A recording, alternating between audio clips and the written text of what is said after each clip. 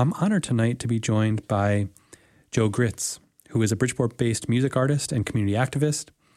Joe is someone who dedicates his time to really serving and helping others here in the Bridgeport community in ways ranging from mentoring youth, coaching sports, raising his voice, and money for families in need. I've had him on the program before, and I'm excited to welcome him back. Joe, welcome back to Mic Check. What up? How you doing? It's great to have you back. And Joe, to start off, I was wondering if you could start off by, sharing a bit about your story, how you came to arrive at the, some of the community work that you are engaged in locally here in Bridgeport. I come from a struggle city of Bridgeport, and I've been through a lot of trials and tribulations. So I just like to give back to those in need. I'm not well off, but the fact that I'm doing better than I was a decade ago, I try to give back to those, those going through it, and dealing with the new project that I got going on with a lot of the gun violence and things like that. I want to paint a picture of how the mothers deal with the deaths of their children. So that's my main focus.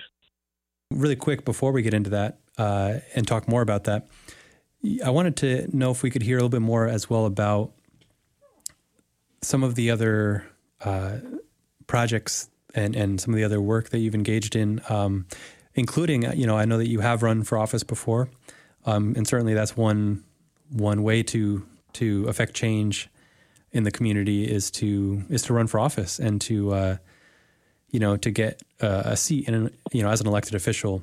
And so you ran for city council, and I was wondering if you could talk about what motivated you to run for city council, and share just a little bit about that experience and that journey, and what you learned, what you took away from that.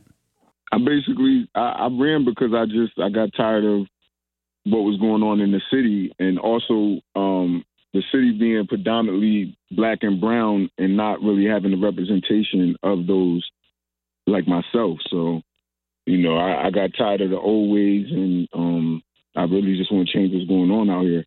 And it's also an inspiration and motivation to my children and other children in Bridgeport.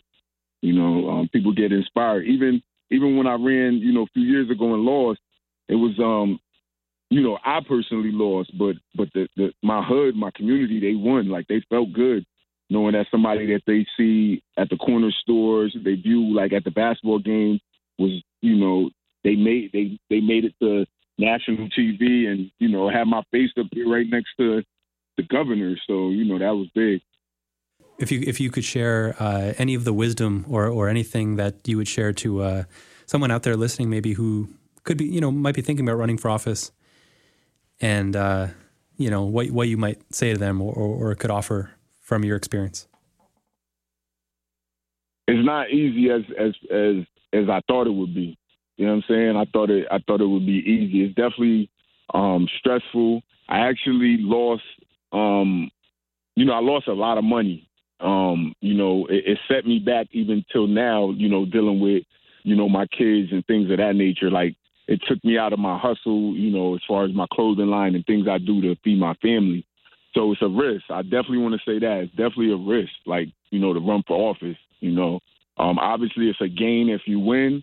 But if you lose, you just took probably like 6 months out of your life, dedicated to running, or a year out of your life dedicated to running, and then you lose, and now you got to figure out how could you like get back on the money that you lost and stuff like that. So that's kind of what I'm going through. I'm trying to recover all the money that I lost, but at the same time, I want to run again. So I'm kind of like running into a wall again. But I believe that much in my community. To change. And I know I'm a big, people look up to me, they follow me, my alias is the General. So, I want to show that I'm not a quitter, and I'm just, I'm going to get to the top. And I think that also speaks to a lot of the work that you do in the community that is specifically youth focused and centered around youth in various ways. And I was wondering if you could talk a little bit more about that, because I know you're someone who is a mentor to youth in the community. You also coach sports teams as well. Yeah. My son is just turned 16 Thursday, so I'm always dedicated to him. I always, focus on him, which his age is the age that I went left. So that'd be like my focus is to make sure everything is good with him. And his age group is what I mainly try to speak to. I've been like doing that as far as sports. I was in the sports, so he's in the sports, so I'm focused on that. Everything with the youth, it first and foremost starts with my child because I want to make sure he's the best he could be, but then also, the other children in the community. You're always out there and you're doing a lot to help others, and you really dedicate yourself and dedicate your life to helping others. On that note, as you mentioned earlier, you have a really important project that you're embarking on right now called Mothers After Death. And it's a very, very powerful project. And I was wondering if you could talk more about that right now. So I'm starting up a documentary called Mothers After Death. Kind of basically, I want to interview. I'm gonna start off with Bridgeport, but then I'm gonna also go to New Haven and Hartford. But I want to interview the mothers of that lost their children to gun violence, because I want to show the effect that it has years later, decades later. I'm trying to start off with the first mother being my homie Grade A, his mom, who I've been dealing with for the last 16 years. Actually, he next week will be 16 years that he passed. So, just viewing what she's went through, and also all the friends that, was around the first 2-3 years, and now it's probably me and like two more of my homies that keep in contact with her.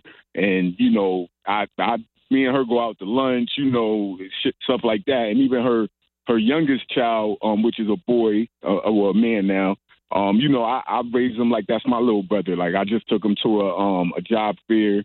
You know what I'm saying? So I want to show that, because I know it gets harder the more years that go on, and a lot of the things that the dudes do in the street, they don't see the effect later on that, you get killed. Nobody look out for your kids. You know what I'm saying? Your kids become, fatherless children. Then they, the mothers, single moms, and all the stuff that they go through. And then that also, all it does is a cycle, because then those kids end up growing up in the streets because they don't have that male figure or that role, And that's a part of what I try to do in my community to all the kids.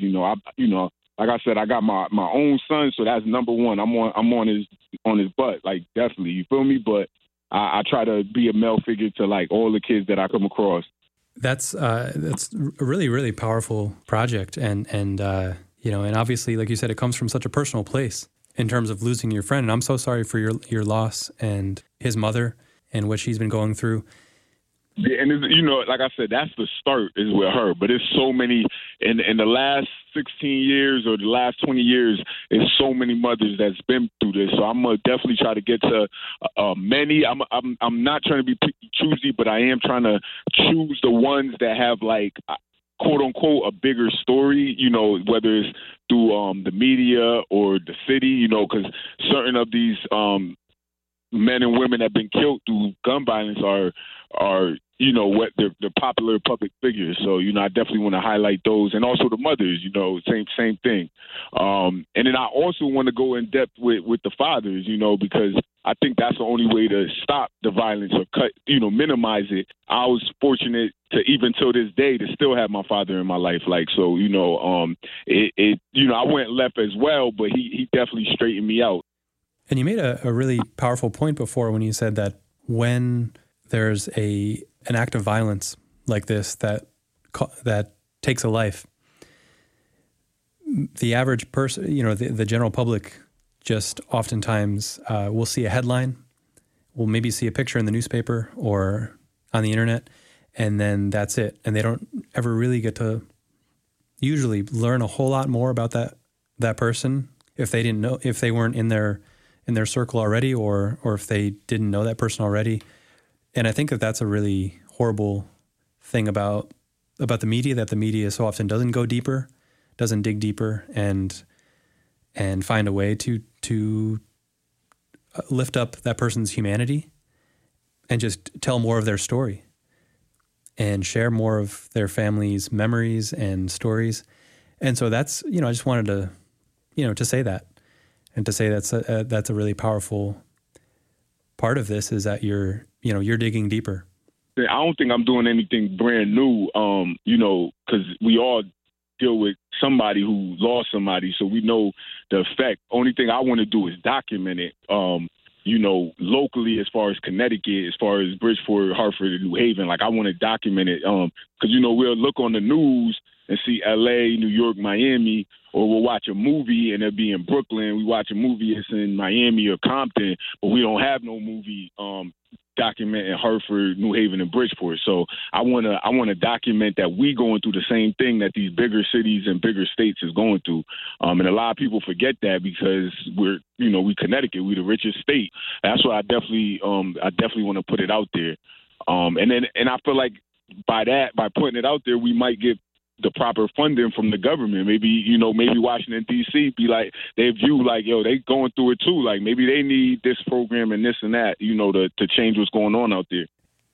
My only hope is two things. One, is for the mothers to heal in some way. And two is for everybody to hear the child, the deceased story. But I just want the mothers to feel better about what's going on. Maybe you're not the first person who came up with this idea, but you're running with an idea that's really, really important, right here in your community. A lot of people have ideas and then don't run with them. Don't try to take it from an idea to something more than that. And so I think to be able to do that locally and to have that impact, or to at least go into it just wanting to, like you said, hold space for these mothers and fathers but especially mothers, to share their story. That's really powerful. Yeah, no, definitely. Just again, thinking from that local standpoint, are there other kind of components of the project that outside of because I know you said it's going to be primarily, videos and, a documentary, a visual documentary project. But what would you say as far as other elements? I hope, after episode 1 or 2 that maybe somebody else could help me more, with the production and making it a bigger thing. Maybe where we could go to a high school gym and do it live. That I think that would be even more impactful. Go to a high school gym, have high school students watch me interview one of these mothers. I think that'd be that'd be dope. When it comes to my music, it's the same thing. I've grown to change the content in my music, so my music isn't reflective of what it was a decade or 20 years ago. It's more what's going on in this climate, what's going on in these cities. I don't like to compare myself to nobody, but, the topics is more on hand of a Tupac or J. Cole, not like a drill rapper, not like a gangster rapper, if you want to say. More conscious street education, if anything. YouTube and all streaming platforms, whether it's iTunes, Amazon Music, Spotify, Joe Grits. Only difference is when you look up the music, you just got to put the $sign for the S. But, it's easy to contact me. It's easy to find my music. I don't do all these different type of aliases to find my stuff. You just put Joe Grits. Just Google Joe Grits. Everything will pop up, from 20 years ago to now. And as far as Mothers After Death, that'll be those videos for that project. Those will be on YouTube. I'm going to start off with YouTube. Like I said, hopefully somebody picks it up and we could get it, on some type of podcast streaming or something like that. But I'll start off with YouTube, and then hopefully we could turn it into a DVD or something, or hopefully we could get it to a festival where they could pick it up and it could be on Hulu. I'm thinking that big, that deep of the whole situation. I'm just going to go hard with that Mothers After Death. I do have another music project coming out sometime later this year called More Gangster Than Political. My last one was the Hypocritical Gangster and Political album. But this one I'm calling More Gangster Than Political, which is like a part 2 version. It'll be more edgy, more street. Once again, it is always dealing with my life. So, even though I have changed my life, I still go through the same stuff anybody else goes through in the streets. I still be in the danger zone. So, just because I know I changed, other people that feel away towards me for whatever reason, they still look at me as the same person. So I still got to, be on my P's and Q's and stay on point. So I'm going to, speak on that, speak on what I got to go through, You've had this powerful journey and a lot of different things that you can speak about and that you do speak about. And that was one of the first times, I think, maybe not the first time, wasn't the first time that we met, but pretty early on after we first met, I saw you speak about your experiences with solitary confinement. That's kind of come up again, as far as like them shutting the jails down and all that. So I'm gonna definitely give some new topics, old topics, touch on different things. I got a whole, I got like two songs I'm calling the Hartford story, and I'm gonna be in depth on certain just new vibes in my life. Got another song called Chacho. Got all types of stuff I got coming out. I'm gonna keep everybody up to date with what's been going on with me. And that makes sense that your music would, like you said, it would change over time. You're living and you're growing as a person. You know, I think because I've always traveled and everything like that. You know what I'm saying? I always traveled and stuff, but I try to tell the story of Bridgeport and all because that's where I lived most of my life. But now I got like different vibes just from being in like Miami and LA for a lot. But I'm also adding Hartford to my list because that's like a new home for me. At what point did you start to identify as an activist or use that term for yourself? I never identified myself as that. Other people kind of did, and that's where I don't know if I had spoke on it when they came up with the gangstavist, like the gangster activists. Like I guess after the whole George Floyd, the incident that I had in Milford when the state troopers beat me up. I guess after that and George Floyd protests on the highway, that's when they like kind of threw in the activists, like put that title on me. I never really put that title on myself because I'm just a young black man just trying to survive. Like I'm not trying to be who they label or title me as. That's just who I am as a black man. That's it. The work I do is that work. So that's what people obviously go with.